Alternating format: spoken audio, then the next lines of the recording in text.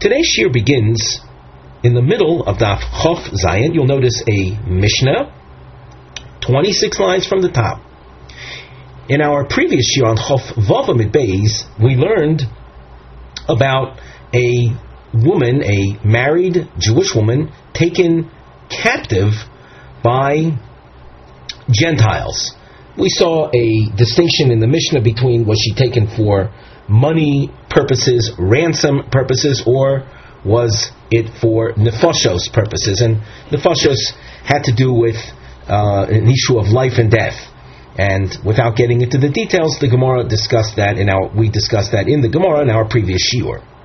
This Mishnah deals with a city that is under siege. The Mishnah. Ir shekovshua karkoim. A city that's under siege.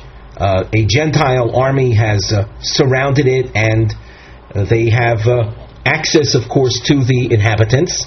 Kol kehanas shenimtzu b'soicha psulos.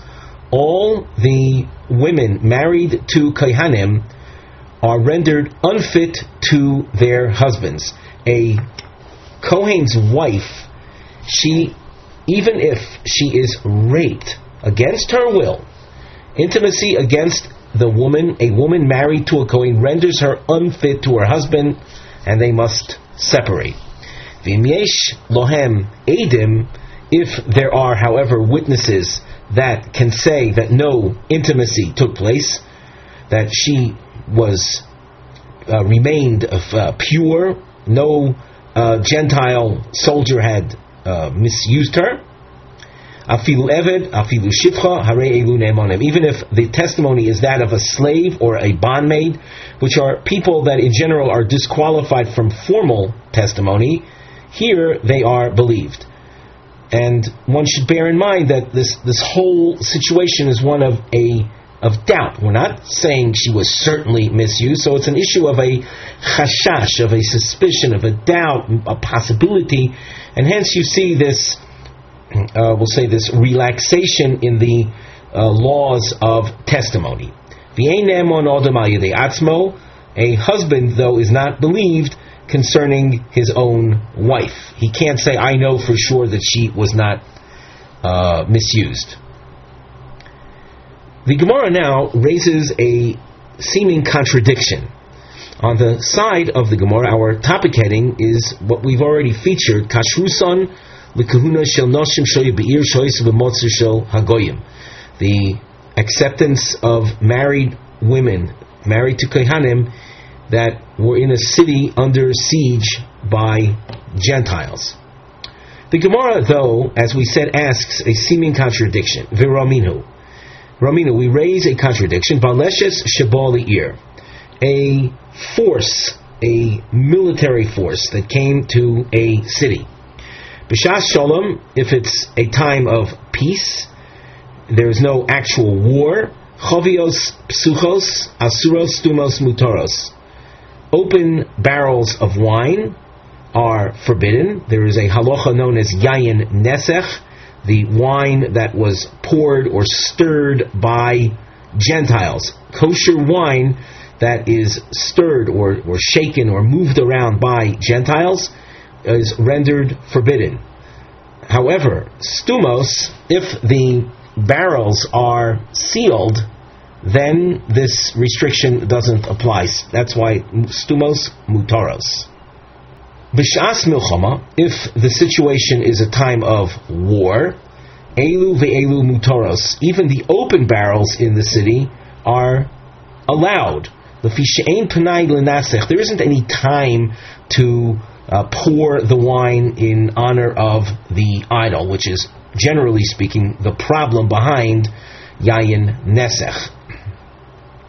But since it's a time of war, so all of the barrels of wine are allowed. They're preoccupied. This military force is preoccupied with the war. Now, our Mishnah describes a time of war. We're talking about a city under siege. So how is it that in the Mishnah, though it's under siege, the suspicion exists that the soldiers they had time to go off to the women in the city, whereas in this source it's a time of milchama, it's time of military activity. There is no time for other things. Omar Rav Mori. So here we have two answers. Rav Mori says, Liv'il yesh penai, lenasech ein penai. For intimacy, there is time. Rashi says, the tokif luhu yitzrayo, the inclination, the motivation for intimacy is greater than the motivation to stir wine or pour wine in honor of idols. And therefore, livol, that's the intimacy. Yesh penai, there is time. Lenasech, for that, there is no time. Rabbi Yitzchak bar Elazar Mishmei Dechizki Omar, Rabbi Yitzchak gives us another resolution. Kan bekarkum shel oise malchus, kan bekarkum shel malchus acheres. Rabbi Yitzchak is viewing the two sources as dealing with times of war. As we said before, the problem arose from the wine source at the time of war versus our Mishnah regarding the women at time of war.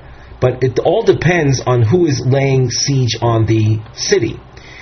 If it's a malchus acheres, that's a power that comes from far away. Versus oisa malchus. Oisa malchus, Rashi explains, this is a military force that is coming from a neighboring location. The military force that's coming from a neighboring location does not want to misuse, to defile the inhabitants of that town. They essentially want the inhabitants of that town to become part of their kingdom, their neighbors. They want to attach this community to their kingdom, and they want them to be, as Rashi says, lamas oved. They want them to be available for taxation and for serving in that government workforce.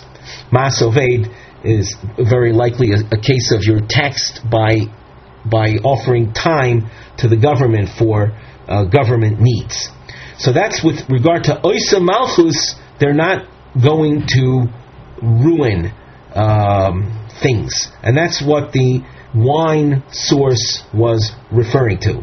However, if it's a faraway government army that's simply warring, but their agenda does not include necessarily attaching this place to their government, to their kingdom, so then they take liberties, whether it be to violate the women, or if it's the case of the wine, they'll ruin the wine there. The Gemara asks, Shel oisa malchus nami? We got finished saying that if it's oisa malchus, it's a neighboring kingdom that is now attaching this community to theirs, and therefore everything is fine. Well, efshir to lo orak chad minayu. It's impossible that one of its soldiers wouldn't have gone off from the siege into the town and done the violation. So that how can you be so sure that if it's oisa malchus that you don't have to worry about any foul play? Omar Rav Yudah Mar Shmuel kishemishmoros rozuazu. The Mishnah, the Tanaic source that indicates that if it's oisa malchus there's not going to be any foul play, that's because there are guards that are making sure soldiers don't slip out of the siege into the town to ruin things. Question: it's impossible that they don't doze off. In other words, you say they're under guard, but even guarding has holes in it. People doze off. Rabbi Levi could go to Mahadu Lamasa Shushilta Vikalba Vigavza Viavza. Rabbi Levi says that the city is actually surrounded with, we'll call this an elementary or a prehistoric type alarm system, but I'll say it's quite effective. How is this alarm system made up? So the city is surrounded by Shushilta, it's surrounded by chains, by kalba, by dogs. Gavza, these are Rashi says maklois v'kesmin likosha behen. It's sticks and twigs that one will stumble over. Ve'avza, and those are birds. What this basically is that if anyone from the force tries to get into town, they're going to encounter all of these blocks, and the noise that'll be made if they start trampling over the twigs and the sticks, and the dogs and the birds will start making noise, and they won't be able to get away with it. Omar Rebbe Abo Bar Zavda Pligi Ba Rebbe Yehuda Nesiya V'Rabbanan. On the side of the Gemara, before we continue, we have a mivneh, structural note. Have the triangles that we see, Havlotas Chad Omar V'Chad Kashya. There are two approaches taken by Rabbi Yehuda Nesiya and the Rabbanan. It's not said in the Gemara who says what, but they learned this sugya just like we did. And watch what happens. Chad Omar, they both were confronted with the seeming contradiction that we had to deal with till now.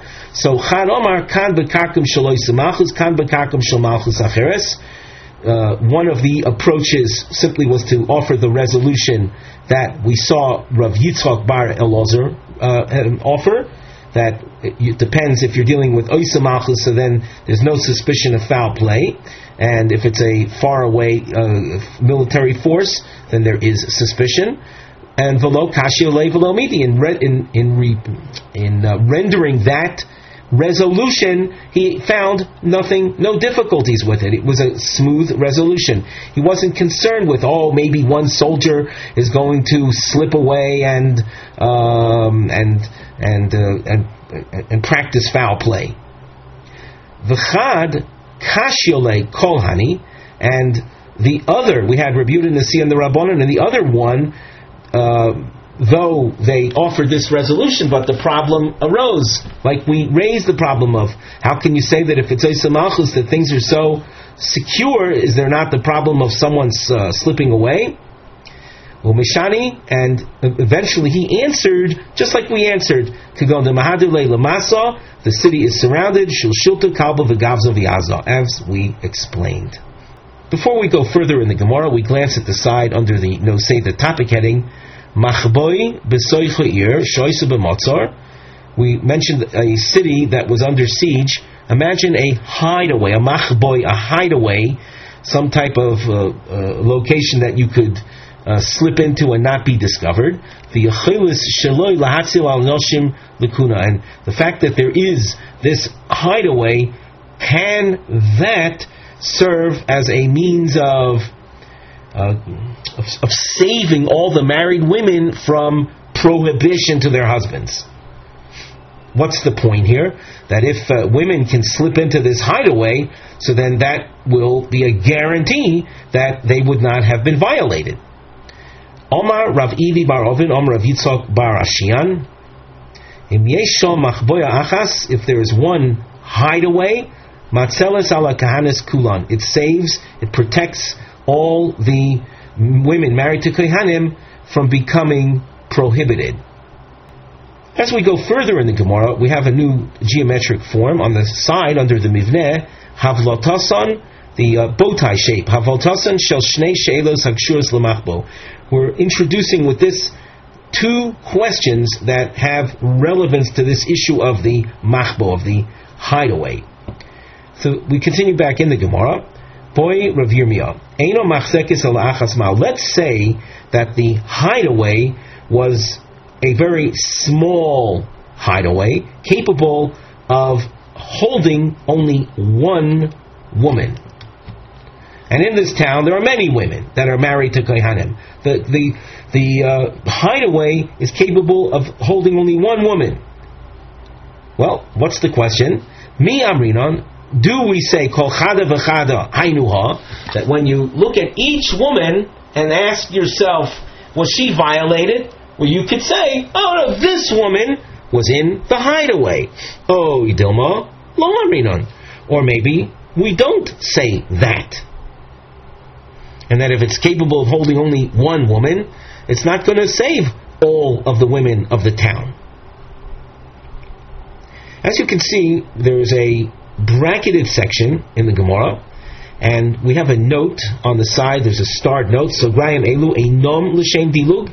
The purpose of these brackets is not for skipping, as is often the case when we have brackets in order to maintain a type of logical flow. That's not the purpose here. We're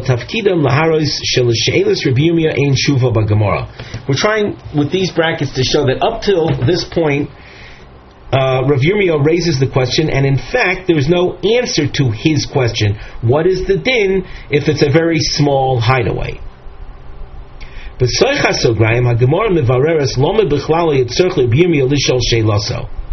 Within the brackets, we're going to try to raise a question regarding Rav Yirmiyah, and was there any need to ask this question in the first place? In other words, there appears to be a precedent from which we should have been able to resolve the issue. At the end of this discussion, we're going to have to show how this precedent, this case, doesn't actually answer Rav Yirmiyah's question. So now, with that in mind, we go into the bracketed section. Umay shno, what is different about this case? Mi shnei shvilin, echad tomei ve'echad tor. This source deals with the issue of tumas meis, defilement as a result of walking over a buried, dead body. Walking over the dead, even though you don't have actual contact with them, that's called oihel, called overshadowing, and one who does so becomes defiled. In this source, we have a case of there are two paths, rather narrow paths. Their width is the same as the average height of a human being. Now, there are two paths featured here, and under one of them, there is definitely a body buried, the length of the body under the width of the path, so that it would be impossible to walk on this path and remain undefiled. Here, though, we have two paths, and we don't know under which one is the body. So we have two paths, echad tomei ve'echad tor. One is defiled and the other is not. In other words, under one of the paths in its width, there is a body buried and the other not. V'holach be'echad mehen. Someone and walked on one of the paths. V'asa taros, and he what asa taros, Rashi says noga betaros. He touched something that needs to ordinarily remain undefiled. Things like sacrificial matters or truma. Ubo chavero v'holach b'sheni. And his friend walked over the second path, v'asa taros, and he touched truma, let's say. Rav Yehuda Omer, im nish'al. Rav Yehuda says, if a question is presented regarding, am I tohor or not, zeh b'fnei atzmo v'zeh b'fnei atzmo, each person asks about himself, tahoros, the ruling that we'll give to each one is, you are tohor. Shneim ka'achas temeos. If two at the same time, then we'll have to say, you're tomei. Rabbi Yossi Omer, bein kach ubein kach temein. Whether it's this way or that way, they are tomei. That's as far as a strict translation of the source. However, we have to learn the Gemara to see the interpretation of this source. V'omar Rava v'tema Rabbi Yochanan b'vasachas divrei hakol tamein. If these two people came in front of a Rav, in front of a posek, and asked, what is our din? So everyone would say that they will be declared tomei, and if whatever they touched will be considered defiled. Pozeh achar zeh divrei hakol tahurin. if they came one after the other, each one came and asked on his own, so they will be called, each one will be said Tohor. Lo nechleku elo bevas bevo lishoil olav v'al chavero. The machlokes is only in a case where one fellow came to ask on himself, and he received a psak of Tohor, and then he came to ask about his friend. This interpretation is found in the Tosfos Dibur Masel Bevo. So a person came to ask about himself, received the psak, your Tohor, and then he came to ask about his friend. Mar medami lei, and by the way, that case is the machlokes, the point of machlokes between Rabbi Yehuda and Rabbi Yossi. More medami lei bavas achas. Rabbi Yossi, who presents a strict approach, he views that as if the two people came to ask at once. Umor medami lei lebozah charzeh, and Rabbi Yehuda, he views that as if they came one after the other. V'hochanami, kevon deshori lehu lekulu. Here too, since we are willing to allow all of the women, kibas achas domi. If we take a look at the Rashi toward the end of the page, the second line from Dama Hochanami, Rashi says, Rabbi Yehuda Rabbi Yossi aloch Rabbi Yossi, and Tosfos, he has a different pshat. He doesn't say that here the Gemara is picking Rabbi Yossi specifically, but rather the case of the city with many kohanas in it and a hiding place for one woman.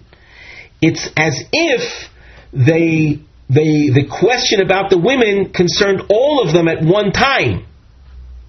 And in a case like all at one time, everyone, Tosfos says, everyone agrees that it should be Tomei. So that in the as far as Rav Yirmiyah is concerned, the Gemara is saying, why are you even asking the question?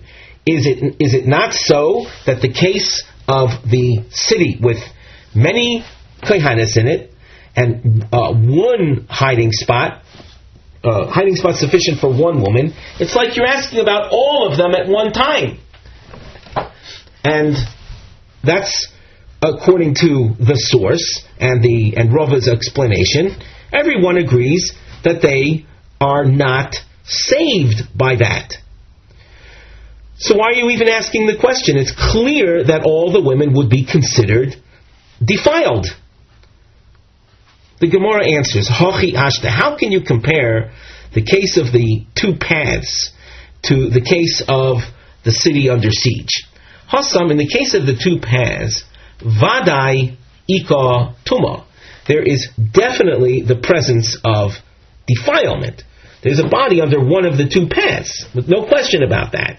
Acha, mi yema di it me. In the case of the city under siege, are we to say that a woman was definitely violated? It's all an issue of a doubt. It's one big doubt, suspicion, but that's it. There isn't any element of definiteness. And as a result of that, we might know the approach to the case of the Shnei Shvilin, but as far as Rav Yirmiyah's question, that remains, as we said before. Hence, we bracketed off this whole section in order to demonstrate that Rav Yirmiyah's question remains. Boy Ravashi, Omra loy nichbesi v'lo nitmesi mahu. Let's say a woman, in the case of the city with a hideaway, she comes forward and says, listen, I did not take advantage of the hideaway, however, I was not defiled.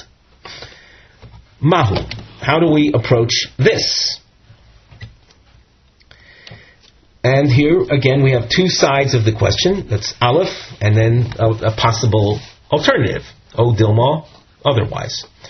So, mi amrinon, we continue at the top of Omid Base. Do we say, ma li l'shaker? This woman who volunteers information that is actually detrimental to her own cause, she says, I didn't go into hiding. If she's already saying that, and she then tells us additional information that she wasn't defiled, why should she lie when she could have simply said, I went into hiding? And we'll of course assume that if she would have said, I went into hiding, she'd be believed. So when she says, I didn't go into hiding, but I remained undefiled, let's believe her. Oy dilma, loy amrinon. Or maybe we don't say that.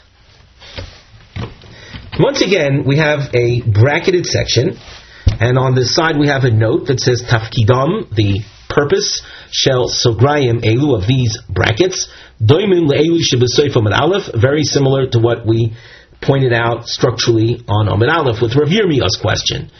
Namely, that the question that Rav Ashi raises here is raised as a question, no answer is forthcoming. What happens in the bracketed section, the Gemara attempts to say, well, why is there any need to ask the question? Is it not something that's clear? And after that, the Gemara say, how can you compare the issue in the brackets to the case of the woman saying, lo nichbesi v'lo nitmesi?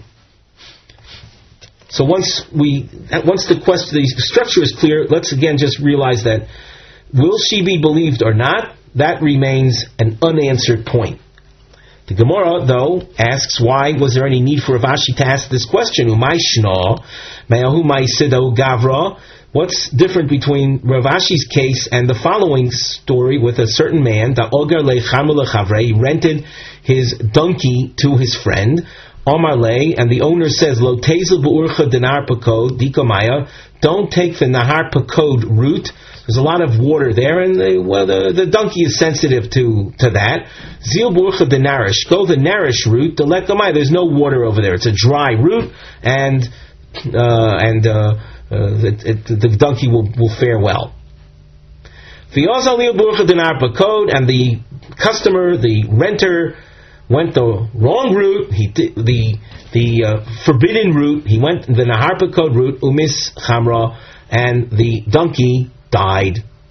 Also, l'kamei de Rava, the case was presented to Rava Omar Le, and the customer, the renter, said, but orch Nahar Pakod Azli, I went the route that he told me not to go. Miu lo havu maya, but there was no water there. Omar Rava, ma li l'shakir. Rava rules that let's believe this guy. Why should he lie? He could have simply said, I took the route you told me to take, and the animal died anyway. And of course, he would be exempt. The Omar le Abaye, and Abaye says to Rava, that in that case, that's not a case of Mali l'shakir, why should I lie? I could have said something better. Mali l'shakir b'mokom eidim lo amrinon. You can't say, believe me in what I'm saying. Now, what was the guy saying? He's saying, I went the Nahar Pakod way, but there was no water. To say there was no water in Nahar Pakod is like saying the Mississippi River dried up. That's ridiculous. So that you're saying something that runs counter to testimony, to witnesses. In this case, we're not dealing with the standard two witnesses, we're dealing with world knowledge. We call this Anan Sadi. We bear witness that there's always water in the Nahar Pakod. What this guy is saying is foolish. So he's not offering us a weak, or he's not offering us an explanation that on which he can say, believe me in what I am saying now, because I could have said something better. What he's saying now doesn't make any sense. So his claim doesn't get off the ground. That's called Mali l'shakir b'mokom eidim. This kind of believing a fellow based on this idea, why should I lie? I could have said something better. To say that when your current statement runs counter to testimony your current statement doesn't work, doesn't get off the ground. So, using this information, the case of the woman, she says, I didn't go into hiding, but I wasn't defiled.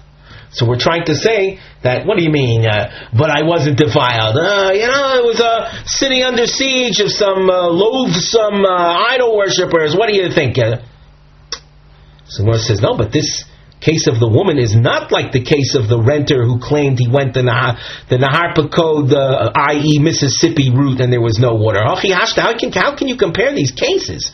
In the case of the fellow going the Nahar Pakod route and then claiming there was no water, that claim of no water is definitely challenged by witnesses, namely us. World knowledge contradicts what you are saying. In the case of the woman who said, I didn't go into hiding, but I wasn't violated. Vada yitmi. Are we to say that she was definitely violated? Chashoshu. It's a matter of suspicion that a city that's under siege by Gentile idol-worshipping soldiers, they'll probably violate the women, but it's not a certainty. Uvamokum chashosha amrinon. And where there's an element of doubt, it's not a certainty, we do allow the woman to advance her claim of what we call ma'ali l'shaker. Why should she lie when she says, I wasn't violated? She could have said, I went into hiding. So hence, Rav Ashi's question remains, and trying to claim that he shouldn't have asked the question in light of the case with the renter, we've demonstrated the case of the renter and the donkey is totally different than the case at hand.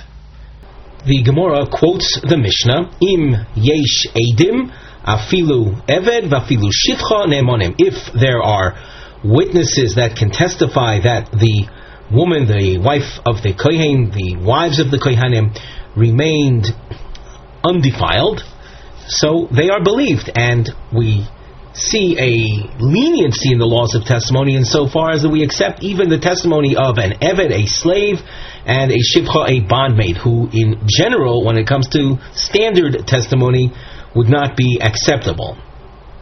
And the Gemara says, when the Mishnah says vafilu shivcha dida mehemna, even her own bondmaid, a woman, in this case the wife of the Kohen, has her own personal bondmaid, she would be believed to say that my mistress was not defiled.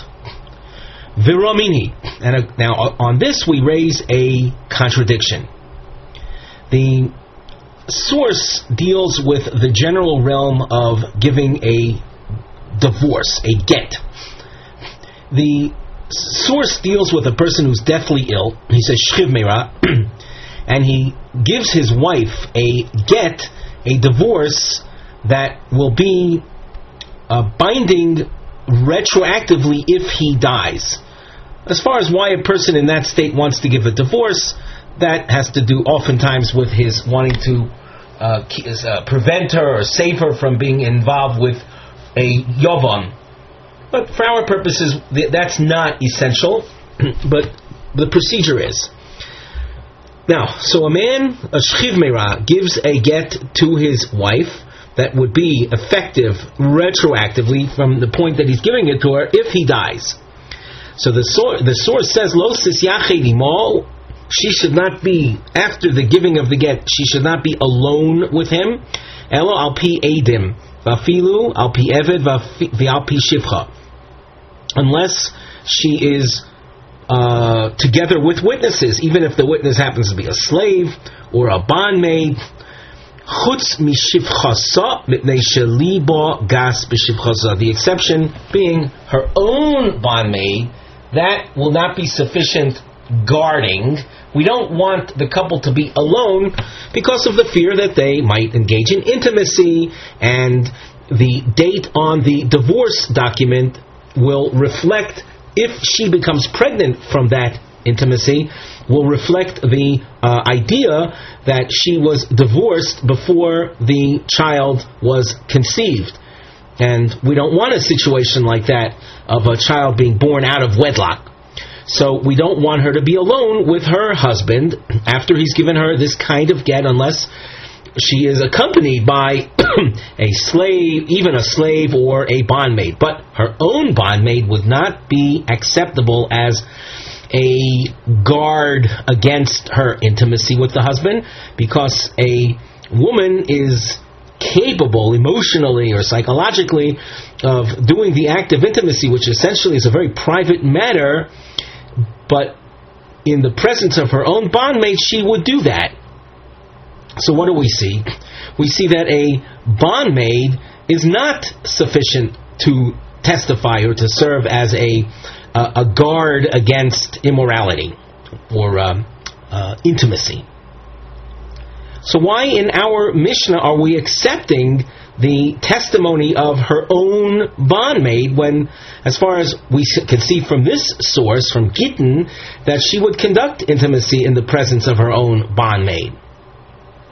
As you can see in the Gemara, we have some triangles. On the side, under the Nosei Mivneh heading, the triangle is featured, and we explain these triangles are nisyonos, or attempts, li'ashev stira bein mishnosenu, to resolve a seeming contradiction between our Mishnah, shelafio shivcha ne'emenes lo'hid shelo nitma'o ha'isha.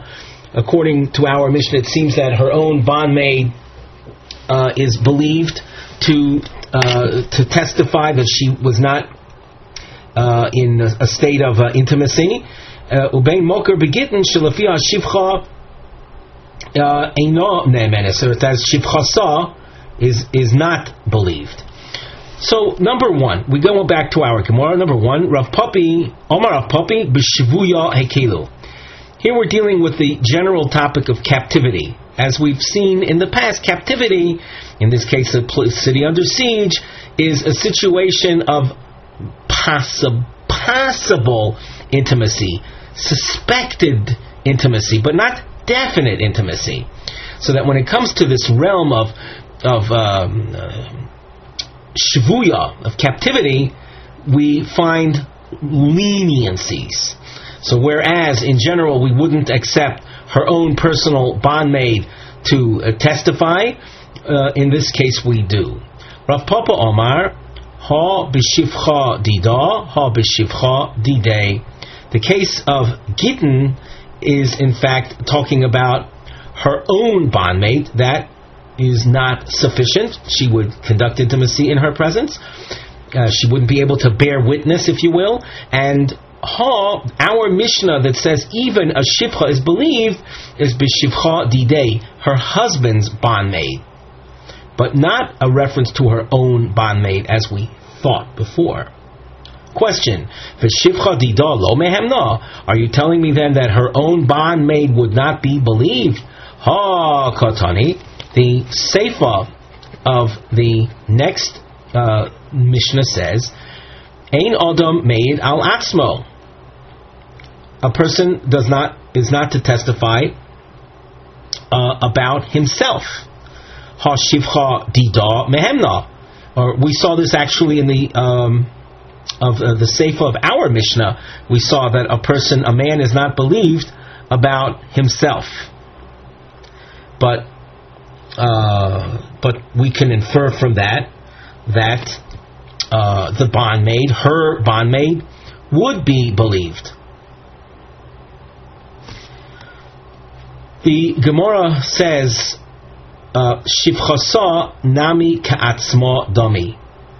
Her own shivcha is like herself. So that this concept of ein oda meid al atzmo, which we'll see at the end of the next Mishnah, and as I said, we saw this also earlier. This phrase ein oda meid al atzmo is not here to the exclusion of the bondmaid. The bondmaid, her own bondmaid, is like herself. And regarding testifying on oneself, ein odo me'eras, one cannot testify about themselves. Rav Ashi Omar, ha v'ha b'shivcha dida. both sources are talking about her shivcha. V'shivcha mechse chazia v'shoska. The shivcha will see, and she'll see an act of intimacy, and she'll remain silent. Hasam, in the case of the get, Dishtikasa matirasa. In the case of the get, we said that the husband should not be alone with his wife. The presence alone of the shivcha is enough. So Dishtikasa matirasa, where we say there the presence of the witness is enough. So lo mehemna, there she won't be acceptable. If we look in the Rashi, in the upper part of the narrow lines, Dishtikasa matirasa she'enat sricha shitoid lomar lo shimsha ela shitoy marani hoyisi ima. In the case of the get, what is necessary in terms of the witnessing there is not the necessity of saying she did not have intimacy, rather the necessity of saying I was there. So if you're dealing with her own shivcha, the lady's own bondmaid, so she is not sufficient. Rashi says, "Lo mehemno liozu," to enable the wife, the woman, the married woman, or the divorced woman, muteres al yoda, to be allowed to be considered properly divorced with her presence, the presence of her own bondmaid. Rashi says, "Di'inami chazio lo misada," is, and even if she would see the intimacy, she would not testify. Hacha, in the case of our Mishnah with the city under siege, Dishtikasa osarta, where mere silence is not going to be enough. You need, in order for the woman, the wife of the Kohen, to be allowed in our Mishnah, we need positive testimony that she was not defiled. Mehemna, her own shivcha, will be believed. We look at Rashi. Osarta legavirta de kolkama she'eno meida lo martori. As long as she doesn't say that my mistress was undefiled, machzikina lo b'tmei, we will consider her mistress, the wife of the Kohen, defiled. Ki misadavi omra tahora hi mehemna, when she actually speaks up and says my mistress remained unviolated, she is believed. To suggest that she would also lie, that's not normal. What she would do is be there and remain silent. So, just to go over this point again, regarding the get of the shchiv meira, where we said we don't want them to be alone, but if the wife there, or the divorcee, is not alone, then things are okay. If her being accompanied is accomplished by her own bondmaid, that's not going to help her case. Because, as we said, a bondmaid, her own personal bondmaid, is such that the mistress will feel comfortable in engaging in intimacy in her presence, and the bondmaid would remain silent. So the bondmaid's presence is not going to enable us to say that the get would be kosher.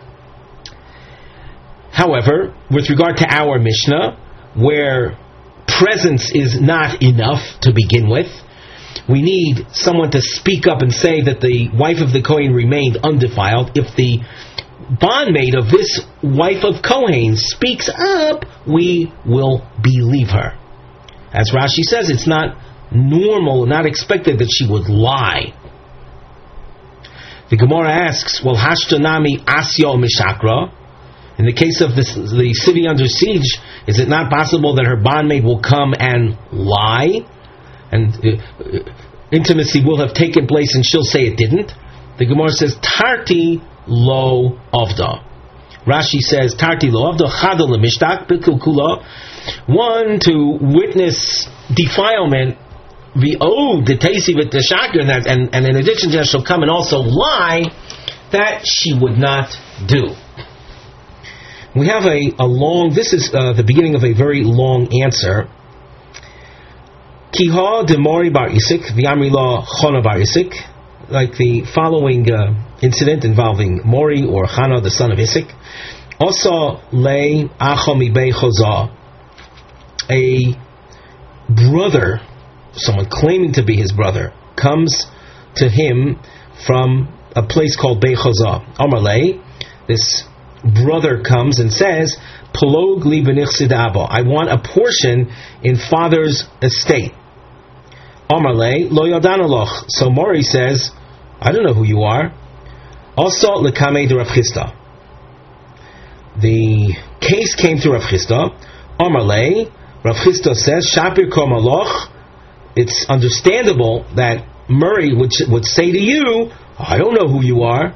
In other words, you are claiming to be a brother, but Murray doesn't recognize you. That's a reasonable thing, because what happened is that you had left Murray's presence while still a young man, and you came back with a full-grown beard, an adult.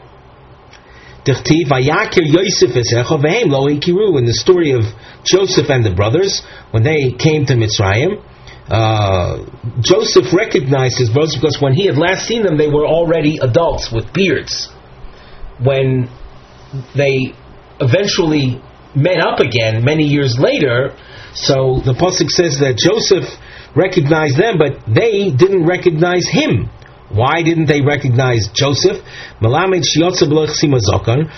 when Joseph was sold by the brothers, he was still a youth. He was 17 years old, did not have a growth of beard. And when they met him so many years later, he was fully bearded.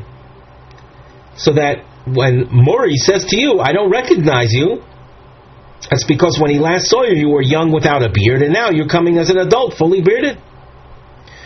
Omar lei, so Rav Chisda says to this brother, Zil Aisi Sadi Da'ach Va'at, bring witnesses that you are his brother, and that will entitle you to a portion of the estate. Omar lei, so the brother says, Isli Sadi, I can produce witnesses, Umistafu Minei de Gavro Alomahu. But the witnesses that I could bring that would testify that I'm a brother, they won't, because Murray is a tough guy. Gavra Alomahu, he's a threatening individual. And of course my claim is a threat to him because I'm insisting on a portion of the property which at this point Murray fully has occupied or taken over. And now I'm trying to extract from him my due portion. So they're not going to testify on my behalf because they would feel threatened by Murray. Omar lei l'dides, Rav Chisda says to Murray, Zil aisi at delav achuhu. You bring witnesses in order to keep holding on to the property. Bring witnesses that this guy is not your brother. Omar lei, so Murray says, Dina hachi, this is the way to rule in law. That's not so. You're asking of me something that ought not to be requested. The rule is hamotzi mechaveroi olav haraya. The one who's trying to extract from someone else's possession, it's upon him the burden of proof. So what do you want from me? I'm holding on to the property. I don't know this guy. And as far as I'm concerned, he's a stranger. How in the world can he come and place a claim on the property and then you expect me to bring evidence that he's not my brother? I have a chazaka. I have a hold on the property and he is trying to take it away from me. Omar lei, so Rav Chisda says, Hachi do'inino l'chol kulu alomi chavroch. You know, you're a threatening type guy.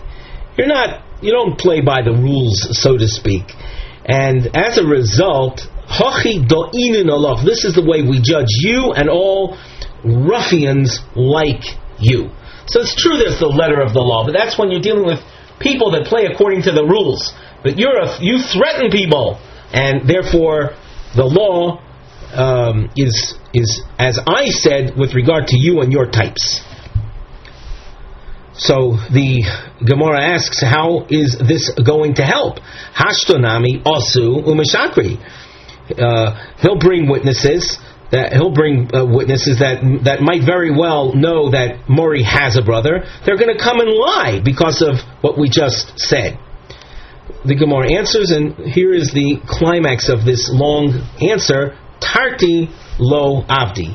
They're not going to remain silent and they're not going to do two things. What do we mean by the two things? People are not going to withhold the truth by remaining silent and also lie, claiming when they know that this guy when Murray has a brother, and then lie and say verbally that he doesn't. That's too far. People don't go that far, even if they feel a bit threatened. They're not going to actually lie. So the concept of Tarti Lo Avdi we see in this story, and that's what we mentioned earlier as well, that the Shivcha, in the case of the city under siege, if she speaks up and says, my mistress did not have intimacy, we can believe her. Leimo ketanoi. Shall we say the issue concerning the Shivcha, is her own bondmaid believed or not? Can we say that is a machlokes tanoim? So this is a question, last a few lines. On the side of the water we have a tat nosei heading, a subtopic heading, birur, a clarification, im yesh lahamid deos hamorim deliel she yoshvu hastira ve'mishasenu v'hadikitin ketanoi. Should we say that the opinions of the Amoraim that we saw before, that resolved the seeming contradiction between our Mishnah and the source from Gittin, is actually a machlokes tanoim? So this is the question: can we say, or should we say that it's a machlokes tanoim? Leimo ketanoi zu edus ish ve'isha tinok v'tinoikes. Here we're talking about the topic of a woman in captivity and testimony regarding her remaining undefiled. So this is the kind of testimony that a man, woman, little girl, little boy, avia v'ima, mother, father, v'achia v'achosa, her brother, her sister, they can testify. Avolo bina ubita lo avda v'shivchasa, but not her son, daughter, nor her slave, nor her own bondmaid. So that we see from here that her own personal bondmaid testifying about her remaining undefiled is not accepted. V'tanyo idach hakol ne'emonim lo'id chutz mehemena ubayla. Everyone is believed to testify, including her own bondmaid, everyone except for herself and her husband. So, as we focus right now on the issue of her own bondmaid, in the case of woman taken, the wife of Kohanim taken that are in a city under siege, is her own bondmaid believed? Dirav Papi udirav Ashi tanoihi. If we look back at the triangles above, Rav Papi, was he willing to accept the testimony of her own bondmaid? Yes. Rav Ashi, was he willing to accept the testimony of her own bondmaid? Her own bondmaid testifying that my mistress remained unviolated. Rav Ashi, yes, he was willing to accept her testimony. So you see that Rav Papi and Rav Ashi, they said a shivcha is believed. How about that information relative to these two Tanaic sources? They will be able to fit in only to the second source that said Hakol Ne'emonim Lahoid, even her own bondmaid. So they cannot fit into the first source. The first source said explicitly Loi Shivchasa, and they said yes Shivchasa. So the Gemara concludes that as far as Rav Papi and Rav Ashi are concerned, they are certainly, what they said is subject to a machlokes tanoim. The Rav Papa mi lema tanoihi. Rav Papa, you can go back to the second triangle. He basically said her own bondmaid is not believed. Did we see a Tanaic source that would say that her own bondmaid is not believed? Certainly, the first source. Mi lema tanoihi, should we say that he too, Rav Papa, is also a machlokes tanoim? In other words, that he cannot conform or fit into the opinion of source number 2? Omar loch Rav Papa. Kitanyo hahi, source number 2 that indicated we would accept the testimony of her shivcha. It's not that she was saying formal testimony. Her formal testimony would not be believed. What happened in source number 2 that we give her believability? B'mesicha lefi tuma. She wasn't testifying, she was telling a story, and from the story that she was telling in a matter of fact fashion, we concluded whatever we wanted to conclude. Kiha d'chiyasa Rav Dimi Omar. The idea of Mesicha lefi tuma, and that we will believe someone that we ordinarily would not believe, we can see in the following report. Rav Chonon Kartigno Mishtoi. Rav Dimi tells us that Rav Chonon from Kartig, maybe Carthage, he told the following: Maise bol lifnei Rav Yeshua ben Levi, v'amri lo Rav Yeshua ben Levi Mishtoi. One version is that Rav Chonon told this story with a case coming to Rav Yeshua ben Levi. Another version is Rav Yeshua ben Levi tells us a story. Maise bol lifnei Rebbe b'yadam echad she'mesiach lefi tumo. A case involving a man that was telling a story, v'yomar, and he said, Ani v'imi, I and my mother, nishbinu leveinu evdei kechavim. And by the way, we should point out that we saw above that a son is ordinarily speaking not believed about his mother's fidelity. So here's a story of a son telling us, I and my mother were taken captive amongst the idol worshippers. I went to draw water in captivity, and I was concentrating on mother. And I went to collect wood, I was still concentrating on mother. In other words, I was watching her. Daiti would have to mean, in this context, I was not only thinking, but I was watching her. V'hisia Rebbe l'kun al piv, and Rebbe enabled this fellow's mother to marry a Kohen, indicating that the son's testimony was sufficient for proving that she did not have intimacy with the idol worshippers, which otherwise would have rendered her unfit to the kuna. So we see that in the case of Mesiach lefi tumo, even though it's a son telling the story, the son, like a woman's personal bondmaid, are not believed. But when it's Mesiach lefi tumo, the information that they reveal is acceptable, and in our context, indicating that she remained undefiled. Omar Rebbe Zechariah ben Akatzev, Hamoin Hazeh. The expression was is an expression of oath. Lo zaza yoda mitoch yodi misha shenichnesu oivdei kechavim Yerushalayim v'ad sheyatzu.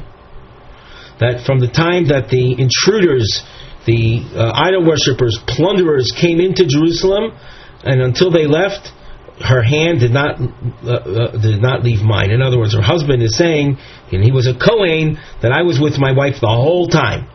They told him, sorry, your testimony is not going to help. The person doesn't testify about himself. Tana. V'yafa pikein. Now, we have to note that the rabbis assered her. They said, you can't continue with your wife. You were together with her in a city that was under siege by idol worshippers, by Gentiles, and the halacha views every Ashes Kohen there as being defiled. And a wife of a Kohen who is defiled, even if it's against her will, is rendered unfit to her husband. So this source continues that line and says, V'afal pi kain, even so, even though they assered her on him, they prohibited the wife from being any more with her husband. Ishe lo bayis v'chatzero, he gave to his wife a home in their courtyard. Ukshihi yoytze b'rosh bana, and when she was going to leave when she would leave the chotzer, and the husband remained in the chotzer, in the courtyard, she would go out before her children. In other words, there was never a situation where she would be alone with her husband. She would go out first while her children were still there.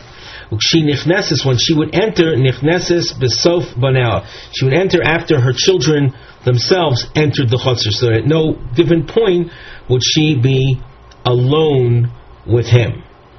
Boy Abaye, mahu lasos begrusha kain. A Kohen, imagine a Kohen divorced his wife. Now a Kohen, once he divorces his wife, he's not allowed to take her back. Can she be assigned an apartment, a house in the same courtyard? So we saw in a Tanaic source that this was something that they allowed for Rabbi Zechariah ben Akatzev. So what about in a case of a standard divorce? It could be that in the case of Rabbi Zechariah ben Akatzev, the whole thing was simply a matter of suspicion. That she might have been defiled while they were in captivity or under siege. And we know that in the realm of siege and captivity we are makil, we have leniencies. But in the case of a standard divorce, we don't have a basis for being lenient. And we cannot allow a Kohen who divorced his wife to live in the same courtyard. There's a great fear that they might be together, and that would be a forbidden relationship for the Kohen. Kohen cannot be with a divorcee. So is it so that maybe only there we were making with the case of the Chaim ben Akatzev and the story of their captivity? But here no. Maybe we don't make that distinction. Just like by Rabbi Zechariah ben Akatzev, after he had to divorce his wife, the Chachomim, the sages, never allowed her to stay in the same courtyard. And maybe just like there, we had that leniency, so too in a case of a standard divorce. Ta Shma. So let's try to conclude this question. By the way, we had a marking that we didn't point out on the side under the Nosei Mivneh heading. The diamond introduces She'elos binyan harchok es shoyse binyan megurim biachas l'koyin shegirish es ishto. These diamonds introduce questions regarding the possible need for distancing a former wife, from a Kohen husband that had divorced her.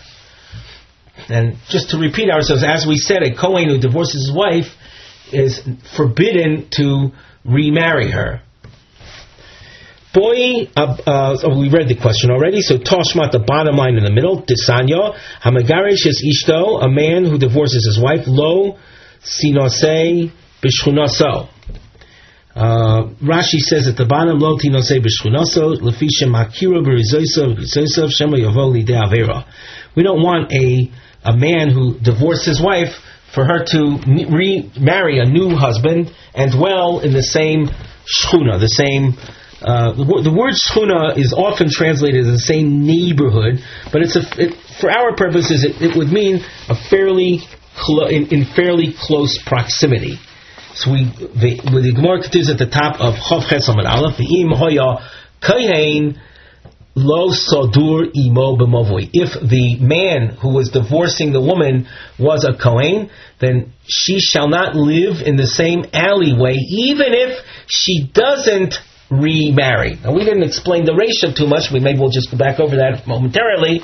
Man divorces his wife and she remarries his second husband. We don't want the woman with her second husband in the same proximity of the first husband, because a woman knows the different motions and gestures that her former husband makes, and there's a fear that the first husband might come around if they're in proximity and start making various kinds of gestures and motions to his former wife, and thereby inviting trouble, we'll say, and messing up her marriage with the second husband.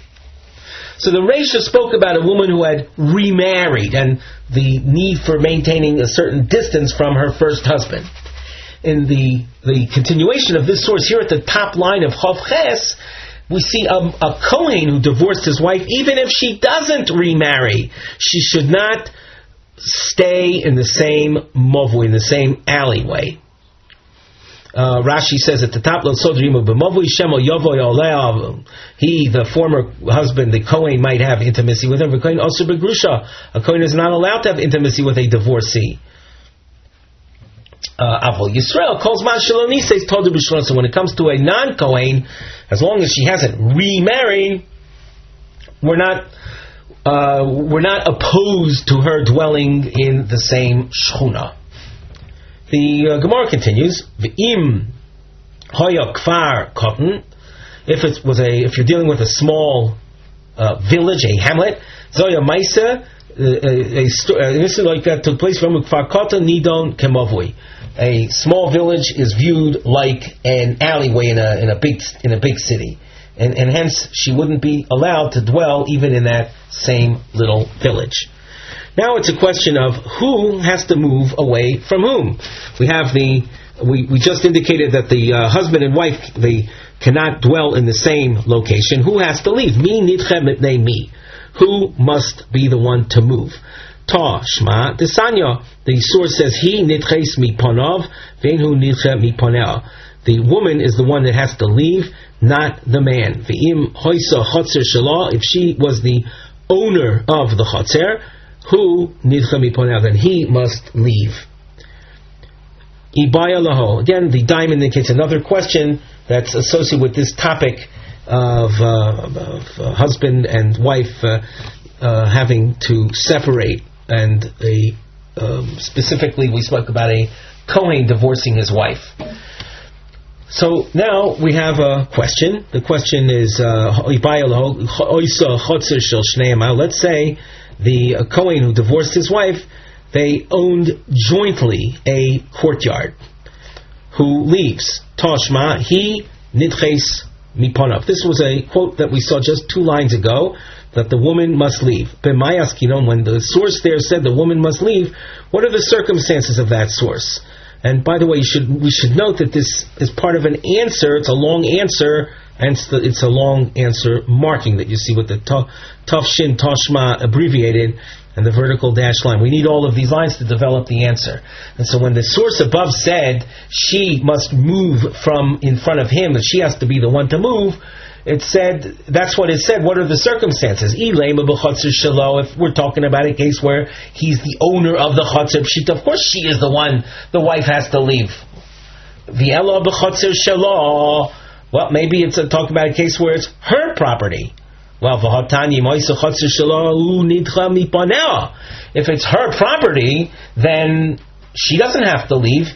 He would have to leave. Why? And the source says that she's the one that has to leave. So it can't be talking about a case of chotzer shelo. Elo lav ki hai gavna. It must be, in order for the source to be telling us something meaningful, it must be talking about a case of the chotzer belongs to both of them. And if that's the case, the source reveals to us that in the case of divorce, she must leave, even though it was a jointly owned chotzer. The Gemara rejects that. Dilma the Ogir Megar. Maybe it's talking about a case where she was renting that they were renting there, but not that it's a jointly owned piece of property. My Havi Allah. What is the halacha? The question had been a chutzner that was owned by both of them. As far as sources are concerned, we didn't see that. We saw a source that spoke about them having maybe rented the chutzner together, but if she's an actual part owner in it, we don't see that. So what are we to do? My Havi Allah. What is the practical halacha? Tashma. There's a posuk that says, Hinei Hashem metaltelcha taltela gever. The pasuk is for forewarning a punishment of the Almighty, and for the pasuk anticipates the Almighty coming and casting us out into exile. Telltale has to do with movement, like the movement of a man. The Omar from this we learn tiltule de gavra kushin midiitza. For a man to be, I would say, to be the one to move, for that to happen, that incurs greater difficulty than for the woman to be the one to move. So that all things being equal, it's a choice here of the man having to move or the woman having to move, will require the movement of the one for whom it's less of a burden, less of a trouble. And for the woman to move, that would be less troublesome than expecting the husband to be the one to move.